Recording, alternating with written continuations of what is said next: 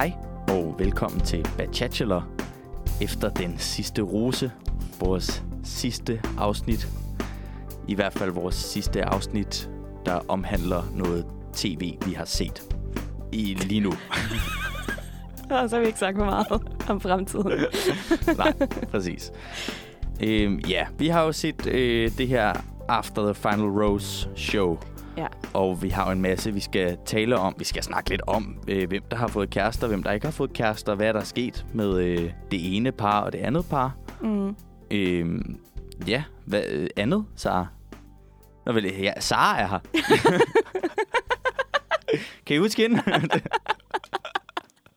Hej. Velkommen til, Sara. Tak. Jeg synes sådan, vi har ret mange småting, vi lige skal have vendt med vores lyttere, inden vi takker af for nu. Det er jo lidt vemodigt, det her. Det er meget vemodigt. Ja. Men altså, først skal jeg jo lige høre, hvordan det går med kærlighedslivet. Nå, det vil du snakke om. Ja. Jamen, det går jo simpelthen glimrende med mit kærlighedsliv. Ja. Vi har været på bachelor dates. Ja. Vi har været ude at paddleboarde. Ja. Vi har sejlet i kajak. Ja. Vi har været i vildmarksbad, som jeg synes tæller som en gang kødsuppe. Ja. Ja.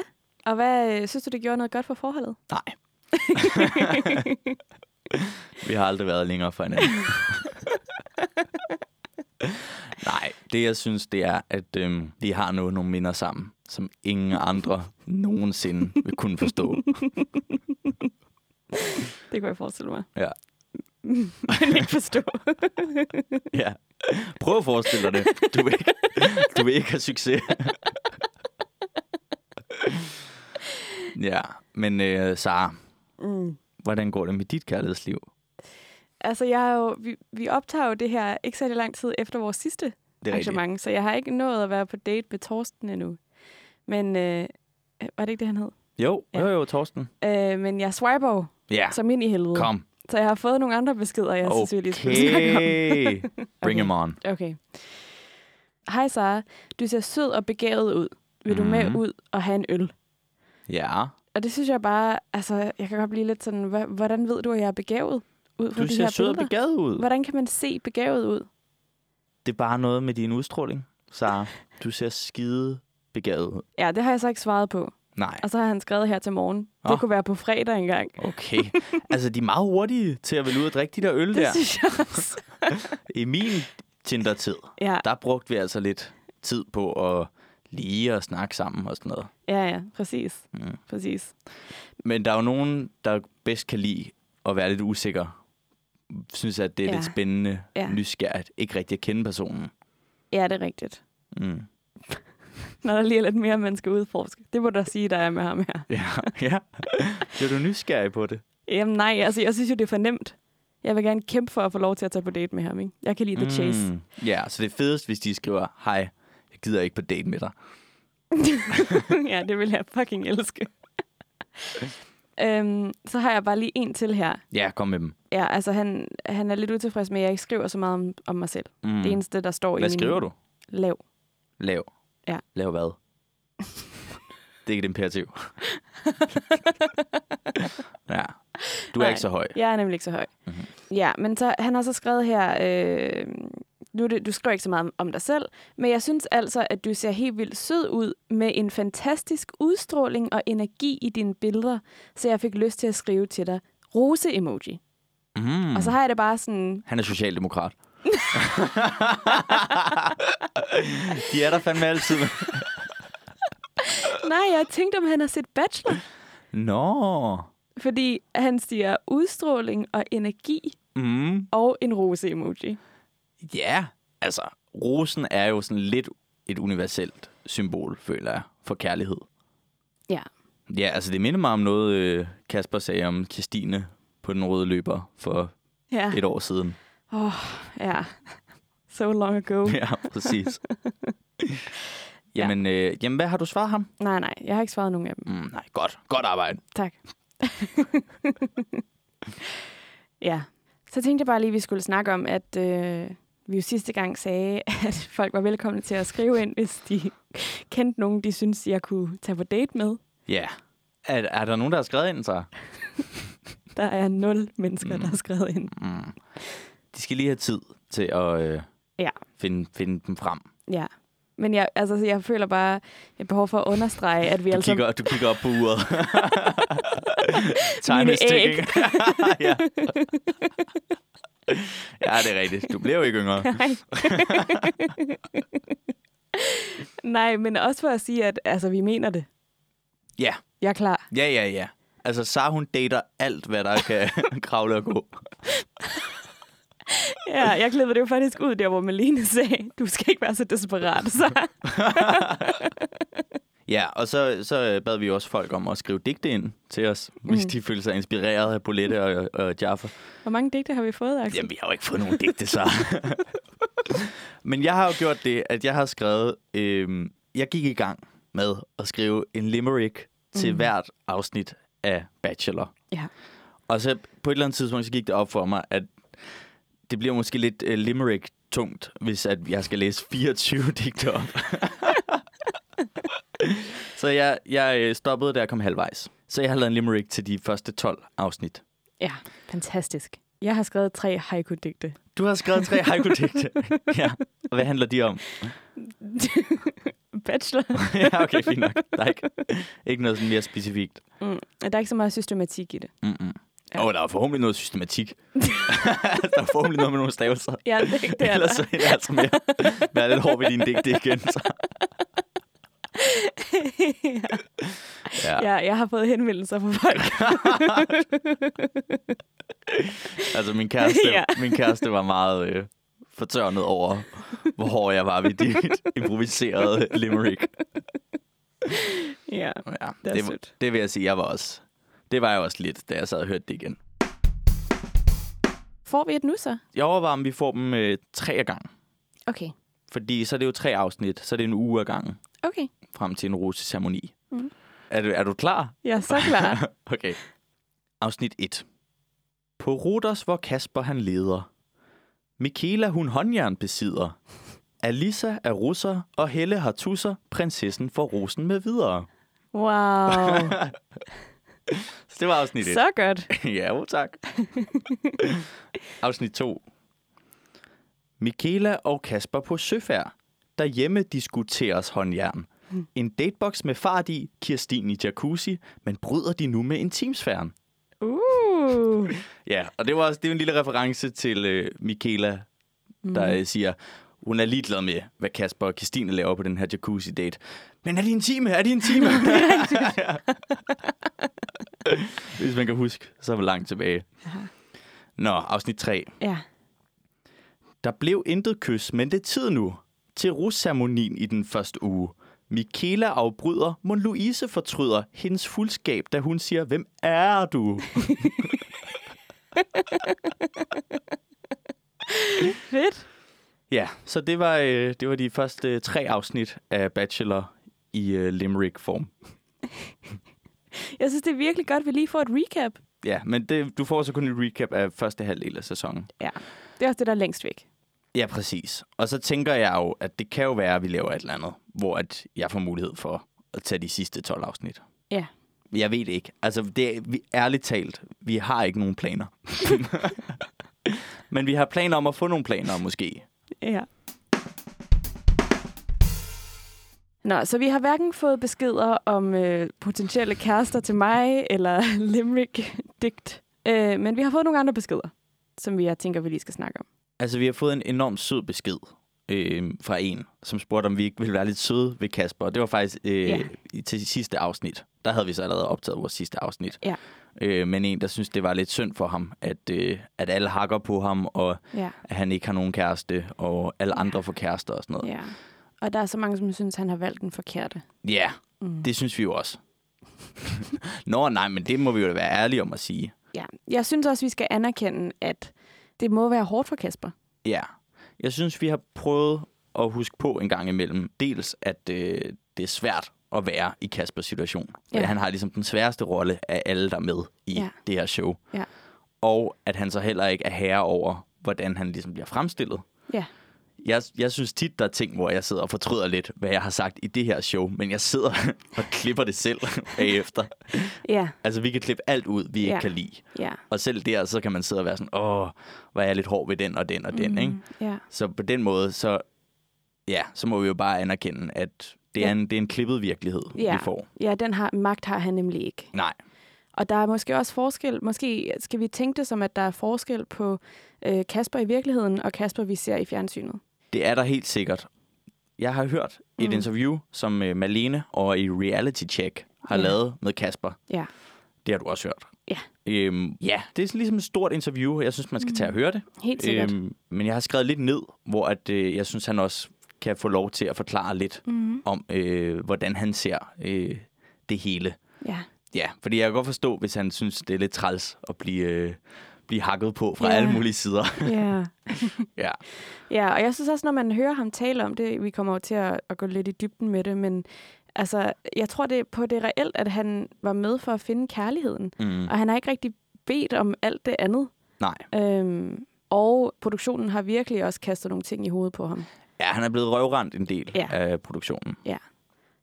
Og så har vi jo fået en sød besked fra en trofast lytter. Ja, det har vi. Som er den person, som skrev, at jeg havde et meget langt grin. Ja, og vi skal jo huske at nævne, at det var en anmeldelse. Det var, fordi det var vores første anmeldelse inde på Apple Podcasts. Ja. Og personen gav 5 stjerner. Ja. Så vi har også siddet og overvejet, om det var lidt hårdt, at vi blev ved med at tale så meget om det her, med det lange grin og sådan noget. Men det blev lidt en joke for os. Ja, præcis. Og hun har nemlig også bare henvendt sig for at sige, at hun var meget sødt, og hun håber, at jeg ikke tager det for personligt. Og det er bare, fordi hun er så ivrig efter at høre, hvad vi har at sige. Ja. Og det er jo bare enormt sødt sagt. Ja, det er rigtigt. Og vi griner også meget. Ja, det gør vi. Ja. Det gør vi. Skal vi snakke om det her efter den sidste rose? Det må vi hellere. Ja, der er jo sket en masse ting. Okay. Det første, jeg har noteret mig, Sara, det er, det her, det plejer jo i det amerikanske After the Final Rose. Det plejer at være et stort talkshow. Ja. Alle deltagerne er der, sidder, og der er masser af drama. Folk diskuterer alle mulige konflikter, der har været. Det er live. Ja.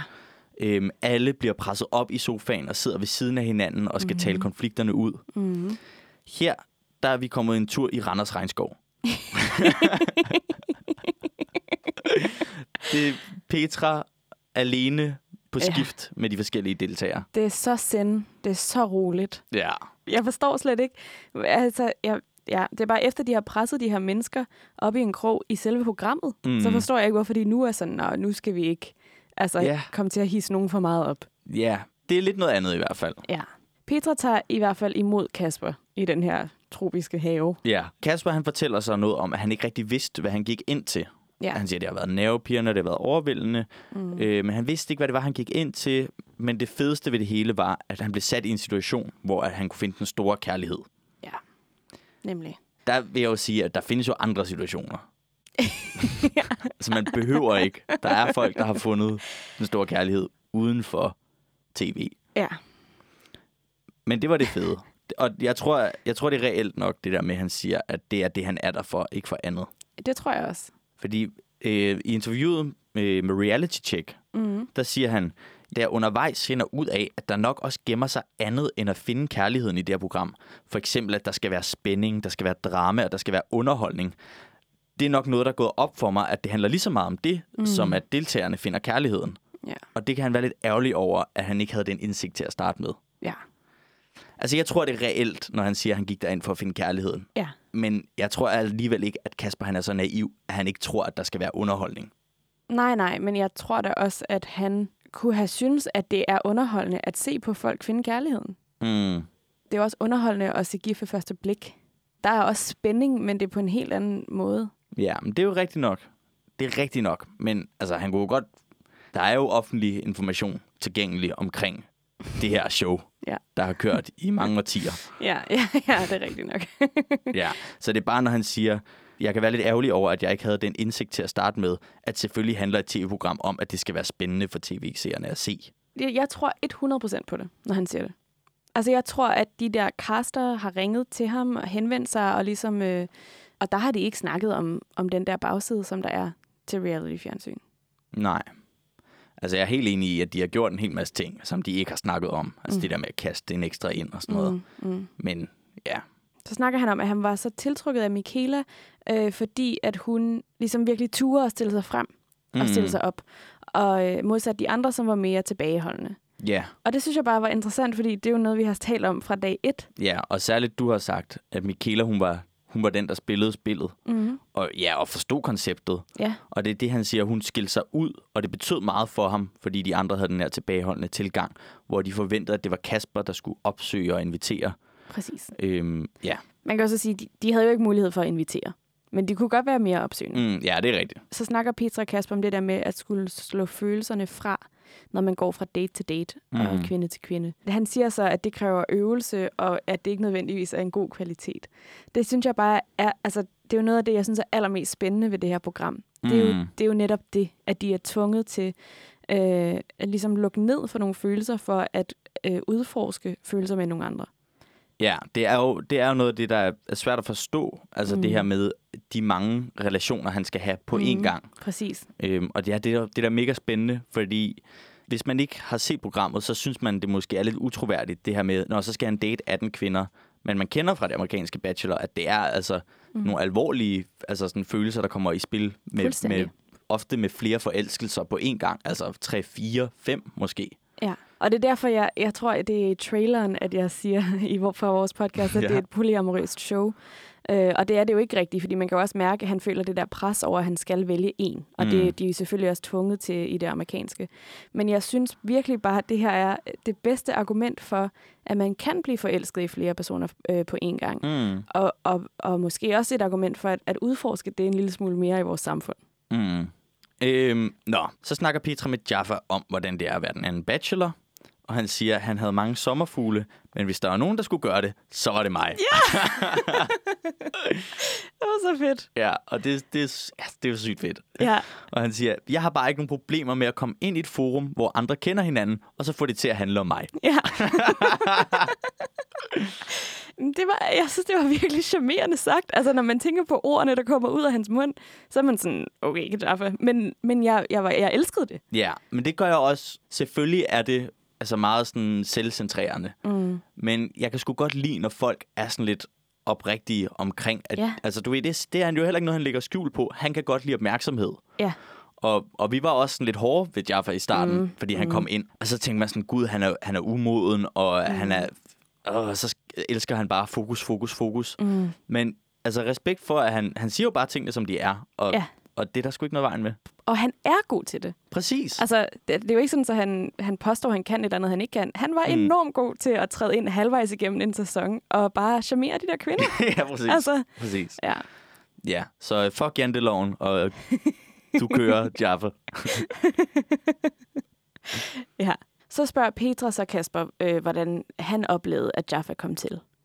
Og jeg synes bare, det var ret interessant at høre det, som Kasper sagde i det her program, over for hvad han sagde om det til Malene i Reality Check. Ja, det er rigtigt. Fordi her der siger han bare, det var en kæmpe overraskelse, og han tænkte lige, hvad sker der?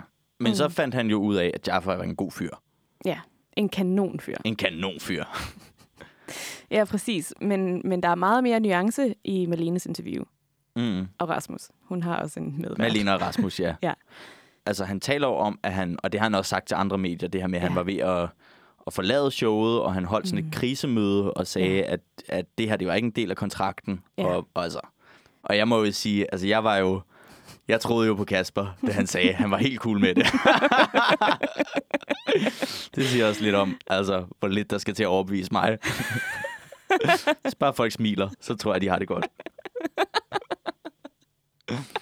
Ja, men det synes jeg altså er skønt ved dig, Axel. Ja. Ja. Men det må også have været sindssygt hårdt. Altså, det må det jo bare have været. Og med det taget i betragtning, så klarer han det jo godt. Jeg synes også, han er god i det der interview til at sige sådan, det havde jo slet ikke noget med Jaffa at gøre. Jeg kender ham slet ikke. Ja. Det handlede bare om min aftale med produktionen. Ja, og også når man hører om, hvordan de er i den der boble, hvor de har ikke nogen kontakt med noget, der ikke er produktionen. Altså enten så er de på date, eller så er de derhjemme, og de har ikke kontakt med nogen. Ja. Sådan, så når hele ens bevidsthed handler om det her show, og alt så bliver fjernet fra en lige pludselig. Ja. Du kan godt forstå, at det er ikke fedt. Ja, præcis. Nå, så sidder Petra og taler med Jaffa, og så kommer Bolette ind. Altså, jeg elsker Bolette. Ja. Ikke også? Jeg kaldte det fra day one. Ja. Og må jeg lige sige? Ja. Og det er bare, jeg husker noget andet fra det her interview. Altså, det nemmeste er nok, at man går ind og hører Reality Checks interview.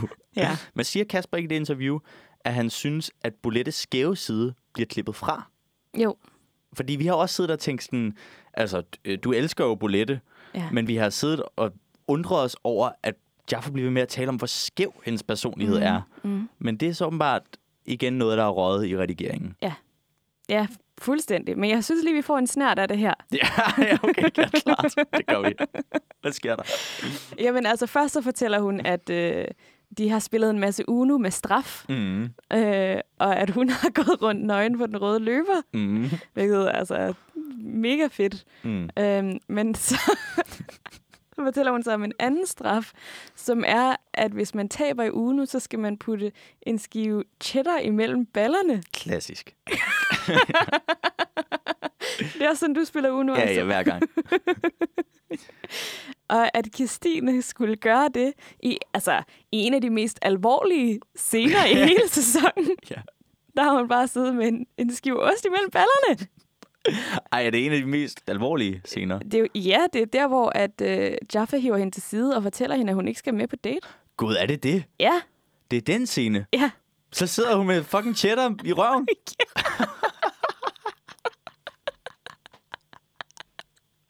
Det er jo smukt. Det er nærmest kunst. Det er nærmest kunst, ja. Ja, og så snakker vi med Kasper. Ja. Om det her med at have følelser for flere kvinder og være i tvivl. Han snakker noget om, hvordan Stine kom og slog benene væk under ham. Ja. Og så snakker de om den her dag, hvor han vågner op efter at have sovet sammen med Stine, og så skal han senere på samme dag give den sidste rose. Ja. Da vi siger farvel, har jeg besluttet mig for, at det skal være Stine, siger han. Ja, så vildt. Så vildt. Men så begynder han at tænke sindssygt mange tanker om fremtid og alt muligt. Det er jo hans yndlingsemne. Det er hans yndlingsemne, fremtid, og han kommer til at tænke på det igen. Men jeg forstår det ikke helt, fordi han blev ved med at snakke om, at han bare skal følge hjertet. Men nu tænker han sindssygt mange tanker. Det var måske ikke det smarte, at tænke alle mulige tanker om fremtiden og gøre sig totalt forvirret. I stedet for bare at gøre det. Han klapper sig på hjertet og siger, følger det her. Det her.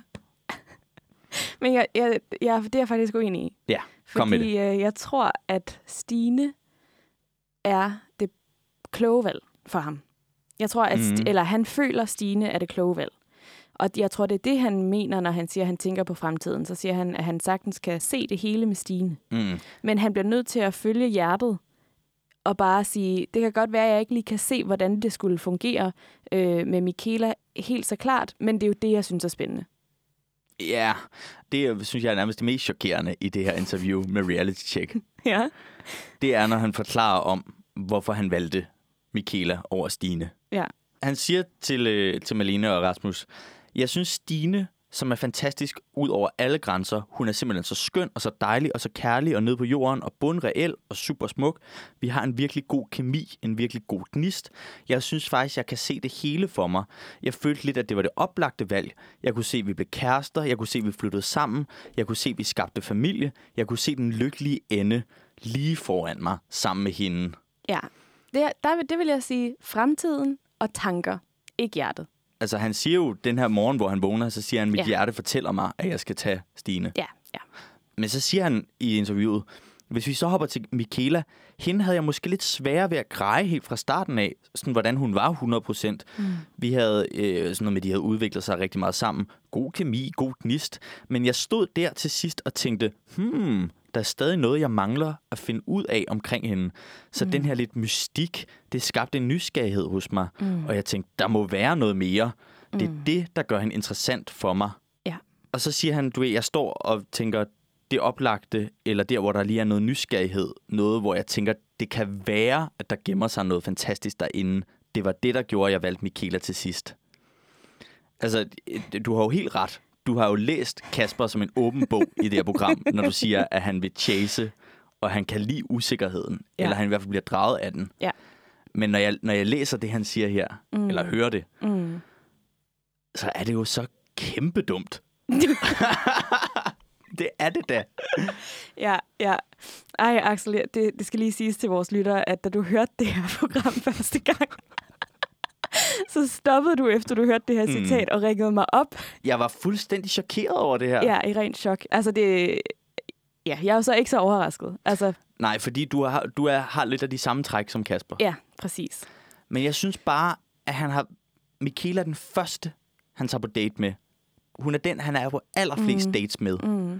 Og så er det, at han ikke har fundet ud af noget om hende til sidst, det er argumentet for, at det skal være hende. Ja. Altså, hvis det så var, at der var den her kæmpe kemi, som vi ser med Stine, hvor de falder helt i staver, og benene er slået væk. Ja. Hvis der var det samme med hende, men han stadig synes, hun var mystisk, så kunne jeg forstå det.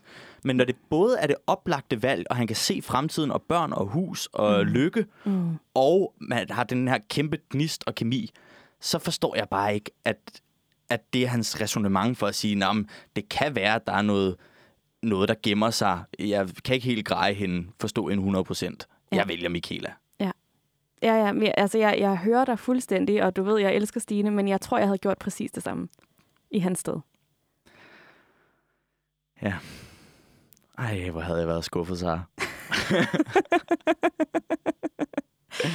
Ja, i hvert fald fra min egen erfaring, så kan det jo være, det kan også være svært, fordi man har en idé om, at man har et ønske om at settle down og have et helt normalt forhold. Men praksis er bare, at man er draget af nogle andre ting. Altså, det er bare... Stine kommer jo ligesom med alt det, som han har stået i starten af det her program og sagt, han leder efter. Ja. Men så er der noget mystik. Ja, præcis. Jeg tror, hun er unattainable. Ja. Og det kan jeg bare godt forstå er vildt dragende. Ja. Nå, så kommer Stine. Ja, så kommer Stine. Ja. Men ikke hen sammen med Kasper. Nej. Og det er jo det i det amerikanske, der skal de jo op og sidde sammen. Ja. Her der er det 2 forskellige dage. Ja. Elendigt. Ja, det synes jeg bare var mega ærgerligt. Men det er jo bare dramapigen i mig, der gerne ville have set dem sammen interagere. Og se, sådan, hvordan er det imellem dem nu? Ja, og de plejer jo at skulle sidde og forklare, hvad tænkte du, og sådan noget live på tv over for hinanden. Ja, præcis. Så det er lidt en fuser, det her. Ja, også fordi der er virkelig sket nogle vilde ting. Ja. Og sådan, der var et år, hvor at bachelorens mor rejste sig op i publikum og begyndte at råbe af en af kvinderne. Ja. Altså virkelig sindssygt. Så det her er virkelig meget dulmet. Ja. Nå, men Stine kommer. Hun var slet ikke i tvivl om, at hun ville få rosen. Altså, og det var vi jo heller ikke. Vi var stensikre. Og så synes jeg bare, at hun siger en rigtig fin ting her, fordi Petra spørger sådan, hvad skete der inde i dig, da det skete? Ja. Og så siger hun bare, at alle piger, der dater, og der har prøvet at blive brændt af, eller prøvet at blive ghostet, eller de ved præcis, hvad det var, Stine følte i det øjeblik. Og det her, der har jeg skrevet her, så rigtigt. Men det er altså sådan... Jeg synes, det er vildt fjernsyn, der hvor at de filmer hende reagerer på, at han ikke vil give hende rosen. Fuldstændig. Det var en vanvittig afslutning på det her program. Ja. Og man forstår det bare, og man føler enormt meget med hende. Ja, så det har hun bare helt ret i. Ja, og jeg vil sige, det er også noget, jeg har noteret mig, at vi snakkede en masse sidst om, at det er synd for Stine, fordi det er mega hårdt, det her. Men jeg ved ikke, om vi huskede altså virkelig appreciation post her for Stine, fordi at det er sindssygt, at hun går ind og bare åbner sig 100% så hurtigt. Altså hun blotter sig helt. Altså hun gør det i en grad, som ingen andre gør. Og det gør, at hun ender med at blive mega såret. Men altså, det må vi bare sige, det sætter vi pris på. Ja, altså, jeg er den største fan af Stine. Det var så sejt, og det... Jeg håber, eller nu er hun jo super lykkelig og sådan noget, men jeg håber bare ikke, at hun fortryder noget som helst. Fordi det var i hvert fald en gave at få lov til at se hende gøre det der. Altså, ja. Nå, og så spørger Petra så Kasper, fortryder du?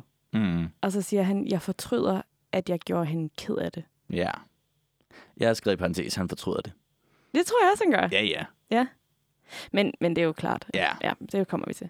Nå, så spørger Petra, Bolette og Jaffa ind til det her med at blive forelsket foran rullende kamera. Men skal vi ikke lige have et digt først? Så... Jo, skal vi da. Ja, nu får vi lige anden uge. Afsnit 4. Selv Herkules, han har en forti. Hvem kommer i blåt? Det er en ny pige. Til solnedgangen, Sisse nærmest bryder sammen. Jeg ved ikke, hvorfor jeg er så ordentlig. Fuck, hvor godt. Afsnit 5. En memory lane date med Uyen. De holder lidt fjollet i hånden. Lad katamaran lette, så spørger Bolette. Du så godhjertet, hvor er rebellen?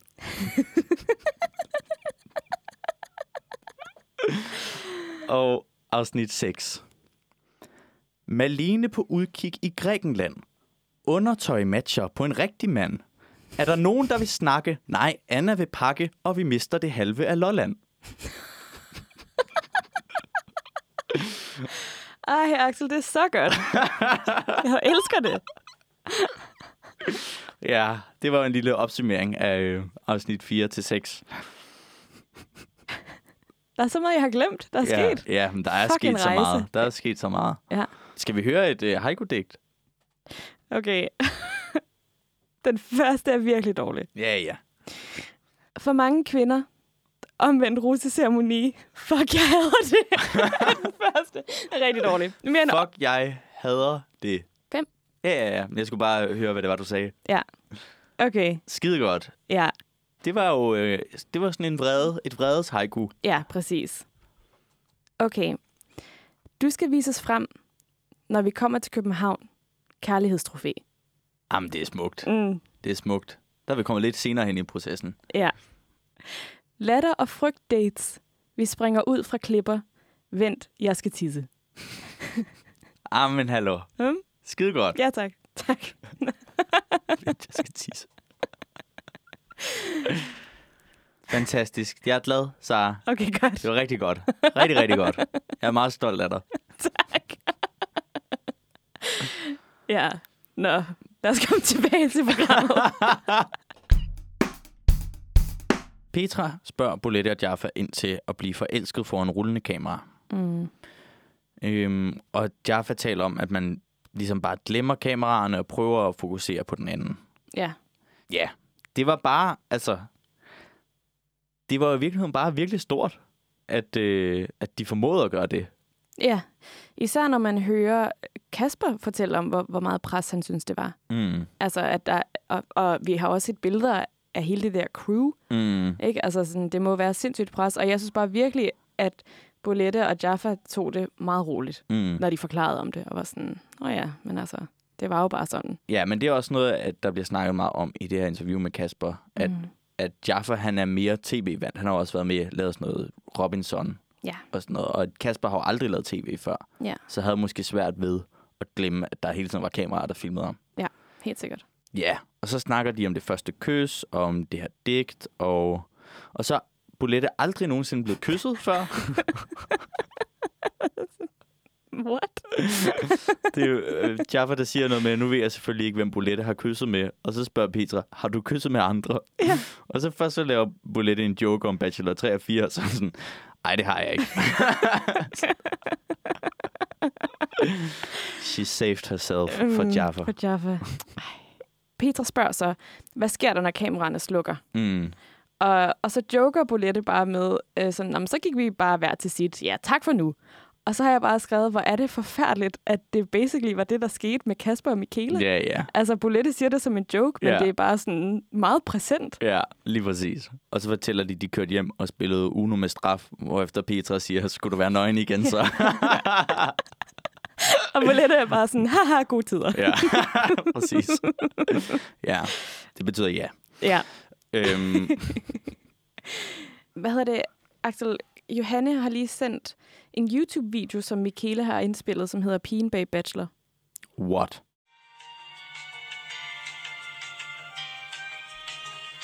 Hej alle sammen, velkommen. Sara. Axel.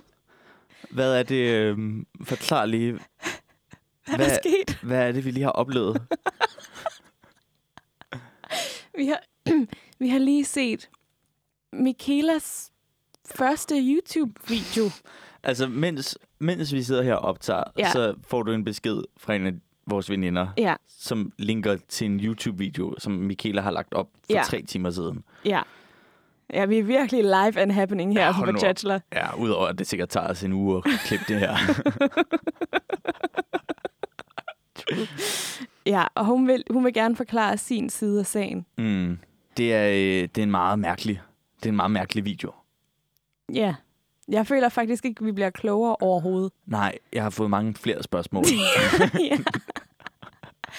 Ja. Men i bund og grund, så er det Michaela, der sidder og snakker til kameraer. Ja. Og der er en masse mærkelige lydeffekter. Ja. Ja, og så forklarer hun lidt sin side af sagen. Vi er jo lige ved at være nået til at høre Kasper forklare om, hvordan det gik dem i showet. Ja. Jeg tænker, vi linker til den her YouTube-video i beskrivelsen af afsnittet. Ja. Og så må I se. Ja, men vi har jo i hvert fald Kaspers side af sagen, og vi har også fundet et interview med Michaela, så vi kan... Ja. Og jeg ved ikke lige, hvordan vi skal forholde os til den her video også.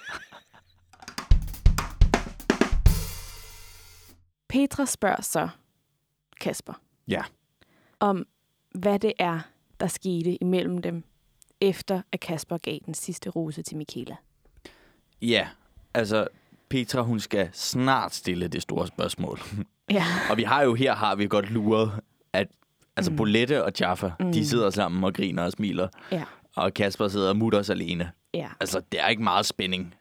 Men de prøver alligevel at trække spændingen med, er Kasper og Michaela stadig sammen? Ja.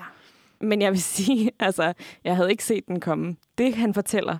Nej, det er rigtigt. Ja. Først så forklarer han om efter rose-ceremonien, eller efter den sidste rose, om at der var en kæmpe eufori, og man har kun fremtiden foran sig, og den virker så lys og så god. Og så tager de hjem til sushi og drinks, og kan hygge og slappe af, og de sætter 80'er musik på, og danser i stuen, og alt er bare så godt. Jeg er jo lidt skuffet over, at det ikke var 90'er musik. Det havde det været, hvis det var Sandra. Ja, uden tvivl. Ja.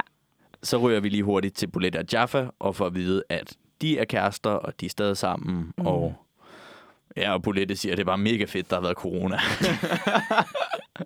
Ja, de har kunnet bruge en hel masse tid sammen.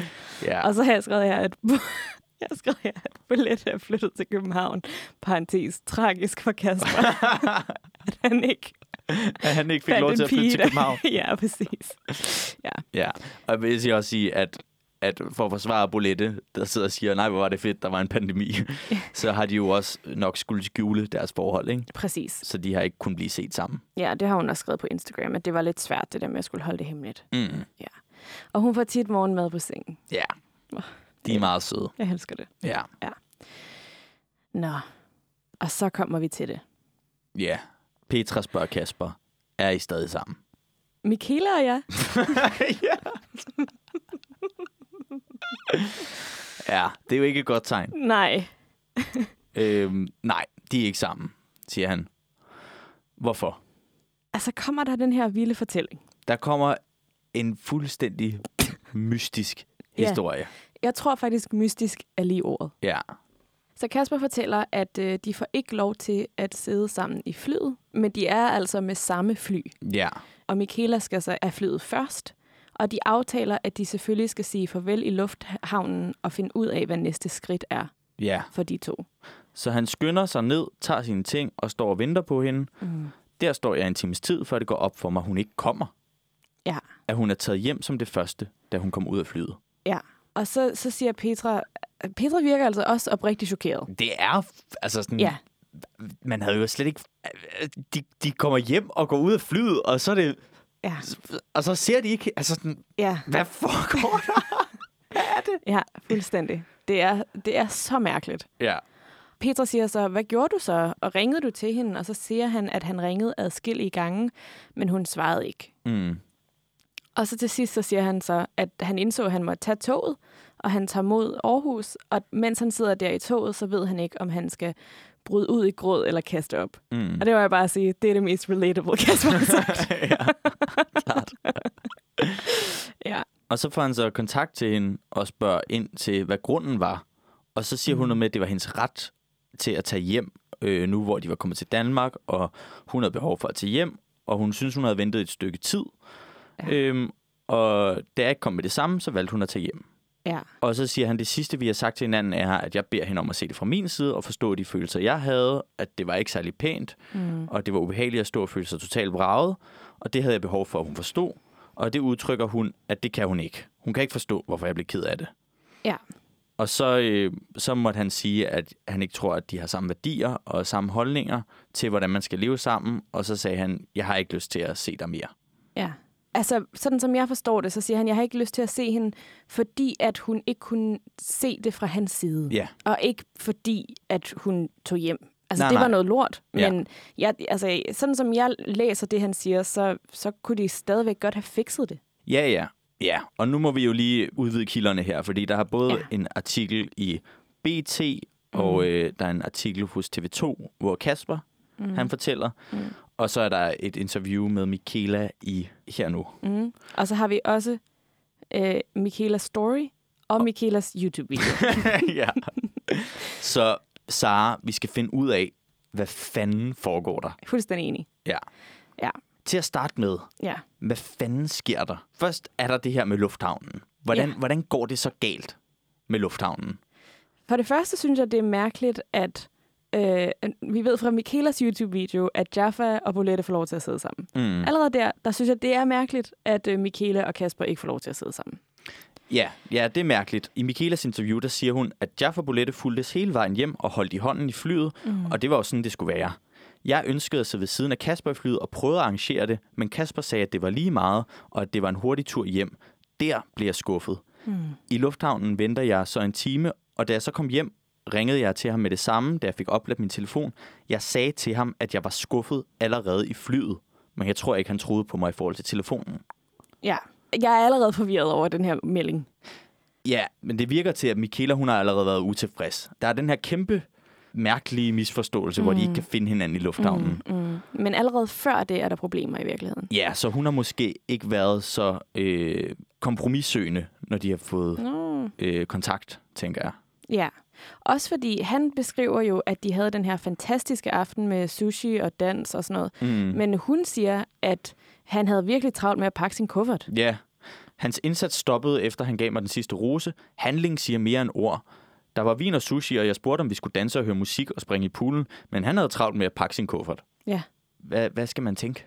Jeg ved det virkelig. Altså, vi kan jo ikke tænke andet end, indtil videre er der jo ikke nogen inkongruens. Det kan sagtens passe, at de har virkelig forskellige opfattelser af den aften. At han synes, det var hyggeligt, men han selvfølgelig også lige skulle pakke sin kuffert. Og hun har følt, at han var meget mere optaget af at pakke sin kuffert end noget andet. Klart. Men der hvor at tingene ikke hænger sammen, det er det her med lufthavnen. Fordi han siger jo, at hun stiger flyet 10 minutter før. Ja. Og så skynder han sig ud, og så står han sammen med hele produktionsholdet og siger farvel. Ja. Og så bagefter det, så står han i en time og venter. Hun siger også, at hele produktionsholdet, de smutter, uden at han er der. Ja. Så der er noget, der ikke giver mening. Ja. Jeg synes, det lyder lidt som om, at hun er sur. Altså, hun er sur over, at han er fraværende efter rosen. Hun er sur over, at han ikke får dem til at sidde ved siden af hinanden i flyet. Ja, det tror jeg også. Er hun sur, og så smutter hun i lufthavnen?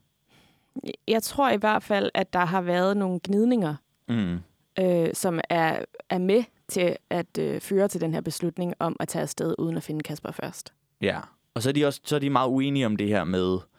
Hun bliver ved med at sige, at han ringer først til mig 2-3 timer senere. Ja. Samtidig siger hun, at hendes telefon er gået i stykker, og at den ikke har nogen strøm. Ja. Så hun har jo ikke kunnet modtage opkald, mens hendes telefon er strøm. Så hvordan ved hun, at han først prøver at ringe 2-3 timer senere? Nå, men det kan man jo se. Ja, men det er ikke altid, de bliver lagt ind på samme tid, hvis telefonen har været slukket. Men jeg må sige, altså... Hvis man virkelig gerne vil i kontakt med nogen, så kommer man i kontakt med dem. Fra Michaelas side. Altså jeg mener, hun siger, hun stod med hele produktionsholdet. Kunne hun så ikke have lånt en telefon? Jamen præcis. Ja. Altså det er det første, der er så mærkeligt. Ja. Det er, hvordan kan det være, at de ikke på en eller anden måde kommer i kontakt med hinanden i den her lufthavn? Altså det er 10 minutter. Ja. Du og jeg har jo også fløjet sammen. og siddet på forskellige steder. Vi har sgu da altid fundet hinanden. Ja. Jeg kan simpelthen ikke forstå, hvordan at det der kan ske. Altså, da vi fik historien i programmet, så tænkte jeg, okay, det er så fordi, de er de eneste 2 med det her fly, der kender hinanden. Ja. Men det her med, de er så mange, de er hele produktionen med flyet. Ja, præcis. Ja, men så er der i hvert fald et eller andet helt mærkeligt med den her lufthavnshistorie. Ja. Men så virker det som om, at det springende punkt er, at Kasper han har brug for, at hun anerkender, at det var svært for ham, at han ikke kunne finde hende i lufthavnen, når hun var taget afsted. Ja, fordi det, som Kasper så siger, er, at det viser sig, at Michaela skulle til fest. Og det var derfor, hun tog afsted. Og når man hører det i programmet, så lyder det jo totalt ubarmhjertigt. Men det, som Michaela siger, det er, at hun skulle ses med nogle venner og familie. Der var en velkommen hjem-fest. Ja, og at han godt vidste i forvejen, at hun skulle skynde sig hjem bagefter. Det synes jeg nærmest er det mest redeeming ved hendes historie. Uden tvivl. Ja. Men jeg kan samtidig også godt forstå, at Kasper han føler sig såret, hvis han tænker, vi har aftalt, vi skal mødes, og så er hun bare taget hjem. Og altså sådan, efter mange uger med usikkerhed og alle mulige følelser i spil, så har man endelig valgt. Og så det første, der sker, når man kommer til landet, det er, at hun er forsvundet. Fuldstændig. Det behøver ikke at være sådan, at der er en, der har ret, og en, der tager fejl. Men hvis man virkelig har valgt hinanden, og man virkelig gerne vil have et forhold, så kan man altså godt sige, jeg kan godt forstå, at det gjorde dig ked af det. Jeg tror, at der er i hvert fald mindst en, der er meget stædig her. Helt sikkert. Jeg er helt enig. Altså, og jeg er også enig sådan generelt i forhold, at der er rigtig meget, der kan reddes, hvis man kan finde ud af at sige undskyld. Eller i hvert fald anerkende, jeg kan godt se, at det her er noget, der betyder meget for dig. Sådan havde jeg ikke tænkt det, men jeg er virkelig ked af, at jeg har såret dine følelser med det her. Præcis. Og der synes jeg faktisk, at de begge to er enige om, at Michaela ikke har det sådan. Ja, hun giver ikke udtryk for, at hun har kunnet forstå hans følelser.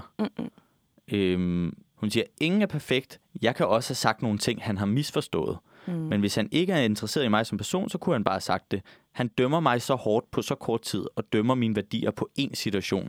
Det er ikke nok til at vurdere, hvordan jeg er som person. Ja.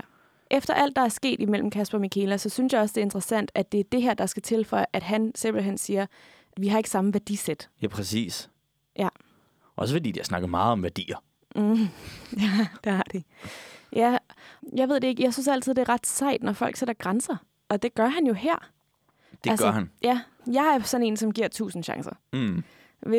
Hvis Michaela var forsvundet, og jeg ringede til hende, og jeg kunne finde hende og sådan noget, og hun kom hjem og sagde, at jeg havde altså travlt, og det er min ret at tage hjem. Så tror jeg stadigvæk, jeg havde givet hende en chance. Ja, man kan bare jogge på dig. Ja, præcis. Jamen, jeg mener det lidt. Altså sådan, på den måde, der synes jeg bare egentlig, det er ret cool, at Kasper er sådan, nej, det var simpelthen for meget. Jeg kan sagtens forstå, at han siger, jeg har brug for, at du anerkender de her følelser, som jeg har stået med. Ja. Altså han siger, hun sagde også, at hun faktisk rigtig gerne ville fortsætte med at date og se, hvad det kunne blive til. Men jeg sagde så også til hende, at hvis vi to skulle være sammen, så havde jeg behov for, at hun i det mindste kunne forstå, hvor ked af det jeg blev over, at hun ikke holdt vores aftale. Det svarede hun direkte nej til. Det kunne hun ikke forstå. Ja. Altså han siger ligesom, det er ikke bare vigtigt, at du anerkender de her følelser, jeg har. Det er en præmis for, at vi overhovedet kan se hinanden. Det er en dealbreaker. Det er en dealbreaker, ja. Jeg forstår ham 100%, men han er også lidt stædig her. Altså. Ja. Og så er hun samtidig også enormt stædig, at hun vil ikke anerkende det. Ja. Jeg synes bare, det er vanvittigt. Det er vanvittigt, at der ikke skal mere til at skille dem ad. Enig. Jeg synes, det er forfærdeligt, at de går fra hinanden på grund af noget, som må være en misforståelse i en eller anden grad. Ja, på en eller anden måde er der sket en misforståelse. Ja. Jeg er lige ved at græde igen. Ja, men altså, det synes jeg faktisk er ret hjerteskærende. Altså, og jeg ved godt, at det må også betyde, at så har relationen været skrøbelig fra start. Altså, du kalder det hjerteskærende. Jeg synes, det er idiotisk. Det er det. Ja, absolut. Men jeg tror bare, at det minder mig om en bog, jeg har læst, som hedder Normal People. Som, altså, hele præmissen for det er ligesom, at forholdet ikke rigtig kan klare sig, fordi der ikke er særlig god kommunikation. Og altså det er jo ligesom Linnea siger, kommunikation er så vigtigt. Ja. Men altså, jeg synes bare, det er jo det bunder i. De kan ikke finde ud af at kommunikere med hinanden. De kan ikke engang finde ud af at mødes i lufthavnen. Jamen, uden tvivl. uden tvivl. Jeg siger bare, man kunne have drømt om, at de efter hele det her program, hvor hun har haft klart flest dates, at de så havde lært hinanden lidt bedre at kende. Ja, det synes jeg også er lidt af et mysterie. Ja, og så vil jeg også bare sige, det her var ikke sket med Stine.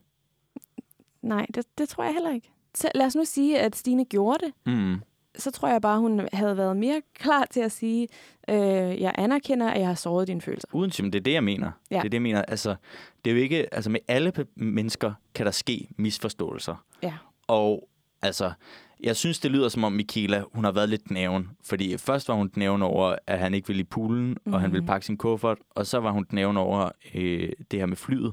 Så vi kan jo ikke afgøre, hvem der har ret her, hvor der er divergerende historier om, hvad der sker i lufthavnen. Ja.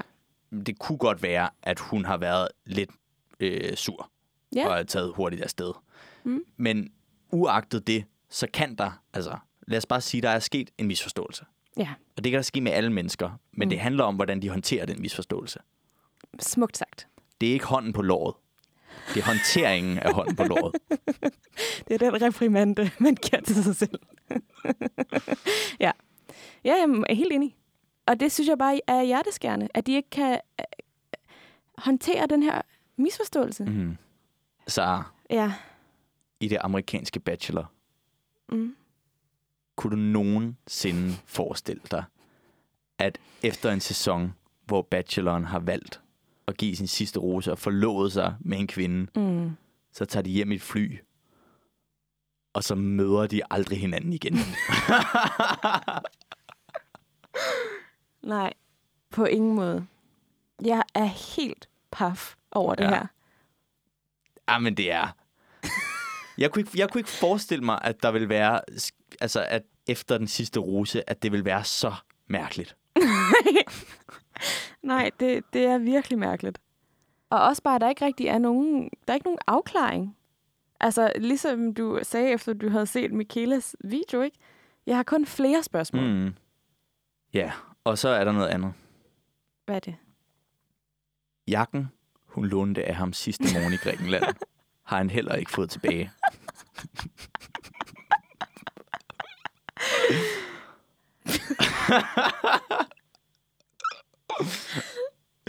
Altså, du griner, Sara.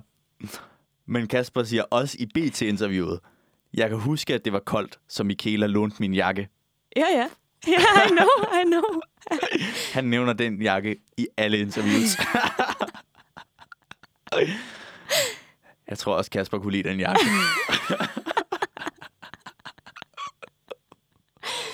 Ja. Det synes jeg er lidt petty, Kasper. Ja. Michaela, hvis du hører det her, giv Kasper jakken tilbage. Han savner den jakke. Ja. Han siger det vel også for at ligesom vidne om, hvor galt det er gået. Altså, at de vitterligt ikke har set hinanden. Ja, eller så siger han det bare, fordi han virkelig elsker den jakke. Han kan sikkert ikke have en samtale den dag i dag, uden at snakke om jakken. Fuck, jeg synes, det er så sindssygt. Ja. Vi har snart brug for en limerick. Det har vi. Ja. Her kommer afsnit 7 til afsnit 9. 3. uge af Bachelor. Afsnit 7. En dansedate kan vi da alle lide. Linnea, hun vælger at udblive. Michaela, fyr løs. Vær nu ikke nervøs. Og hvor kristen var du nu egentlig? Lige skrevet. Afsnit 8. Et døgn, det kan Stine spendere. Med Kasper, der romantiserer. Nu endelig Helle skal ud og rappelle. Ujen vinder middagen senere. Wow. Ja. Afsnit 9. Til middag, der filmes på hænder. Katrine på træningsstate ender. Linnea har sladret. Lytter Kasper til pladret. Nej, farvel, siger Alisa til venner. Cute. Ja. Ej. Okay, det var lige... Et lille nødvendigt afbræk. Et nødvendigt afbræk. Ja. Altså, jeg har noteret mig, at Kasper han siger til TV2, jeg tror stadig 100% på kærligheden. Og jeg er blevet mere bevidst om, hvilken type, der er den rigtige for mig. Det synes jeg jo er lidt en Jaffa-ting at sige. Det er rigtigt. Det er så rigtigt. Ja, han har lært mere. Nu har han fundet ud af, det var ikke den type, der var for ham. Ja. Men tror du, Kasper har fundet ud af, at han ikke skal gå efter mystikken? Måske mere efter Stine? Det har jeg faktisk en helt lille tanke om. Ja. Og det er perfekt, fordi jeg skulle lige til at sige, at jeg synes, det er ret fedt, at det klipper fra, at Kasper er helt vildt ked af det, til Stine, der sidder og griner sådan lidt. I got the last laugh. Ja. Det er sådan, man har lidt en forestilling om, at Petra har siddet med Stine og vist klip af Kasper, der fortæller om den her fuldstændig smadrede relation. Og så sidder han bare... Præcis. Det skal siges. Det tror jeg ikke er det, der er sket. Nej. Det kunne hun aldrig finde på. Så spørger Petra så, hvordan det går. Og så har jeg skrevet her, at de uden pis siger, jeg har det virkelig dejligt, som er virkelig dejligt. Ej, hvor dejligt. Ja, det er meget dejligt. Han er lige flyttet ind hos mig, og alt er dejligt. Ej, hvor dejligt. Ja. Der er ingen grund til at variere sine adjektiver. Men hun har så fundet en kæreste. Ja. Yeah. Og så fortæller hun så, at hun har mødtes med Kasper. Ja. Yeah. En gang. Og hun havde brug for afklaring, og hun havde brug for at forstå mere privat, hvad det egentlig var, der skete. Ja, for hun har jo nok ikke fået mere at vide, end det vi så på det her bjerg. Nej, præcis. Og det synes jeg, altså sådan, det synes jeg er ret stærkt, faktisk. At hun skriver og siger, jeg har brug for at forstå det her. Og så siger Kasper i et interview her, vi snakkede sammen, og jeg tror bare, vi kom frem til, at hvis vi skulle have det godt, så skulle vi ikke være sammen, selvom det lyder hårdt. Fordi nogle af de følelser, man har fået ved at blive fravalgt, simpelthen lå for dybt. Hun kunne ikke slippe det, og det gjorde mig også ked af det, at have set hende blive så ked af det. Ja. Det kan man jo godt forstå. Og jeg synes bare, at det er ret... Jeg tror, at det, der er sket her, er, at Kasper har sagt, jeg synes, det skal være os. Ja, jeg tror helt sikkert, at han har undersøgt muligheden efter, at det er gået galt med Michaela. Ja. Hvilket det jo gjorde på 48 timer. Ja, eller 10 minutter. Meget... en time, ja, præcis. Hvad sker der? Jeg synes bare, det er ret fedt, at det Stine siger er, ja, jeg tog kontakt, jeg havde brug for afklaring. Men at hun ikke tager ham tilbage, at hun står fast og siger, jeg kan ikke komme mig over det, du gjorde ved mig. Igen, jeg havde ikke truffet den beslutning. Nej, det havde du kraftedme ikke. Hvornår skal du på ferie med Brian? Altså, jeg synes bare, hun er mega sej. Og mega fedt for hende, at hun er kommet videre. Ja. Og har fundet den her kæreste, som hun er mega glad for. Ja, det er skønt. Ja. Kæmpe skud ud til Stine. Hun gav os hele sit hjerte, og så gav hun en, der hedder Oliver, sit hjerte bagefter. Ja, det kunne ikke være bedre for Stine. Ja. Nå, og så tilbage i TV2-programmet, så sidder Petra og taler med Bolette og Jaffa om, hvad der nu skal ske. Ja. Og Bolette siger, at de vil gerne bo sammen og rejse sammen, men de vil selvfølgelig også alt det klassiske med børn og sådan noget. Ja. Og så bryder Jaffa lige ind og siger, ja, altså helt sikkert bo sammen. Ja, den skal de lige snakke om. Ja, klart. Ja. En ting ad gangen. Ja. Men de er skide søde sammen. Mega søde sammen. Ja. Og altså, Bolette siger jo også, de har ikke travlt med alt det der med børn. Nej. Ja. Og så spørger Petra så Kasper, så du er stadig single? Kasper siger, ja, den dag i dag. Og Petra siger, godt. Ja. Og så den slutter første sæson af Bachelor. Det var endegyldigt det sidste afsnit af første sæson af Bachelor. Ja. Så Axel. Sikke en oplevelse, det har været. Absolut. Skal vi lige slutte af med en limerick? Ja. Afsnit 10. Nu kommer en mand med en ny glød, og Kasper nær programmet fortrød. Med Sandra ved vandet, de snakker blandt andet om Kaspers mor, der rister rugbrød.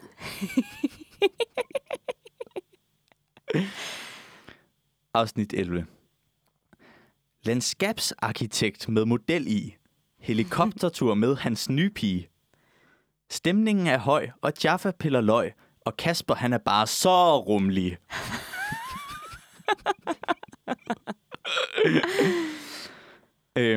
Og afsnit 12. En kødsuppe stemningen ved højne, og Jaffa han griner lidt støjende. Linnea chokeret, og Stine kasseret, men Bolette har smukkere øjne. Han er god at afslutte på. Ja, selvom det kun var halvvejs i programmet, så var det jo Bolettes smukke øjne. Ja. Nu hvor vi lader Kasper komme lidt til ord gennem det her interview med Reality Check, så taler han også lidt om det her med det ristede rugbrød. Ja. Fordi Malene, hun efterspørger jo også lidt, at der var noget mere substans i de her programmer, ligesom vi også har gjort. Og så fortæller Kasper i det her interview, de laver, der er utrolig mange timers optagelser, og man ser kun en brøkdel. Og han føler meget, at det, der er klippet fra, det er de her samtaleemner, hvor der er rigtig meget substans og indhold, som han synes, der bør være i en samtale, når man er på date. For jeg har behov for at få noget intellektuelt modspil, og mange af de ting er totalt klippet ud, siger han. Ja. For eksempel med Sandra var vi på en 6 timers date, der blev klippet ned til måske 5 minutter i programmet. På et tidspunkt sidder vi og taler om miljø og madspild, og hvordan man selv spiser, og jeg taler om, at jeg lever sådan en flexitar-stil for at begrænse madspild, og om at minimere produktion af kød, fordi at produktion af mad til kvæg overstiger produktion af mad til mennesker. Og så spørger hun til allersidst, nå okay, hvad putter du så i øvrigt på dit rugbrød af pålæg? Og det er så det eneste, der kommer med i programmet. Det synes jeg er en fair pointe at have med i tankerne. 100%. Ja. Igen, lyt til det sidste afsnit af Reality Check, hvis I vil høre hele Kaspers interview. Det er virkelig, jeg synes virkelig, det er et godt interview. Til sidst, så synes jeg, at hvis ikke vi har fået gjort det i løbet af programmet, så lad os lige give et shout-out til Kasper Bertelsen for at have været Danmarks første bachelor, og for at have taget en masse tæsk fra alle mulige sider, og have gennemgået et hårdt forløb. Ja. Vi synes selv, vi har prøvet ikke at være alt for hårde. Jeg vil sige, jeg kan da godt nogle gange høre, at så laver jeg en parodi på Kasper, eller jeg synes også, det var lidt synd, da jeg sad og efterlyst i så mange afsnit, at han lavede nogle jokes og var lidt mere løsluppen, og så lige så snart han laver nogle jokes, så hakker jeg mig også ned på det. Ikke? Så vi har forsøgt at være sådan nogenlunde sobre, men vi er ked af, hvis vi nogle gange har været lidt hårde. Jeg kan godt forstå, hvis det er ubehageligt at høre. Uden tvivl. Jeg har jo gået og grublet over mit meget lange grin. Ikke? Jo, præcis. Og det er ikke i nærheden af ting, vi har sagt om Kasper. Han har også sagt en masse ting om, hvordan at han meget bevidst har gået ind i programmet med en intention om ikke at blotte sig, og ikke at fortælle alle sine hemmeligheder.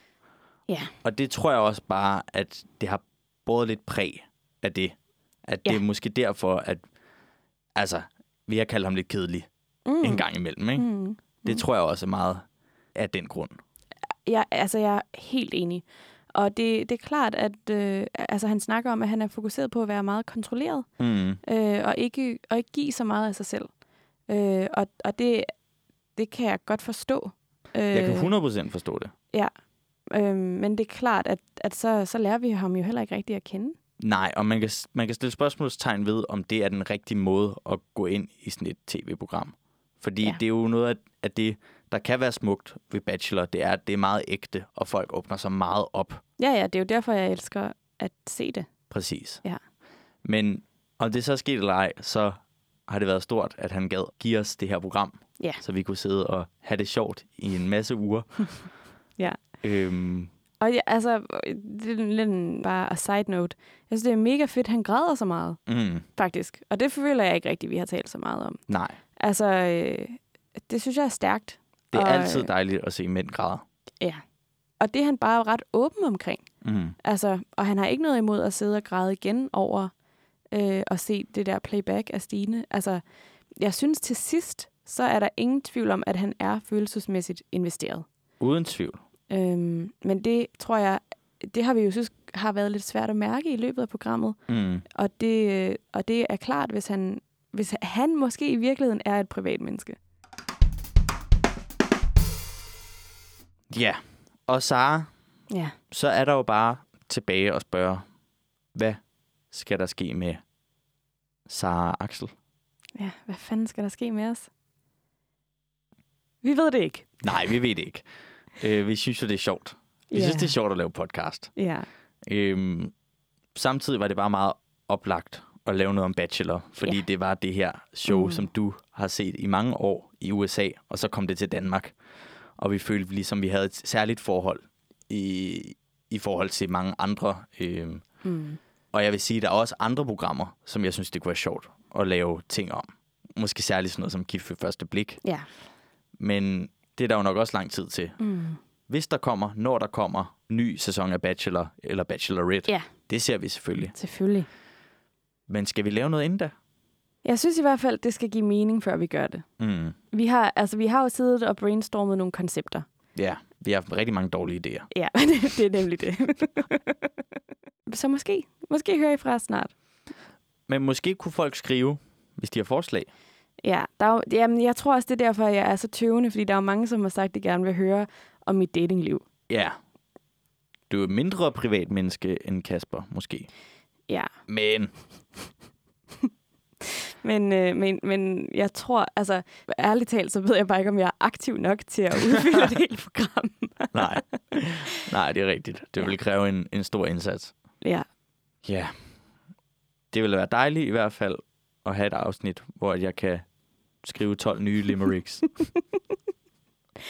Ja, altså jeg gad jo virkelig godt at få nogle af de her mennesker, der har været med ind i studiet.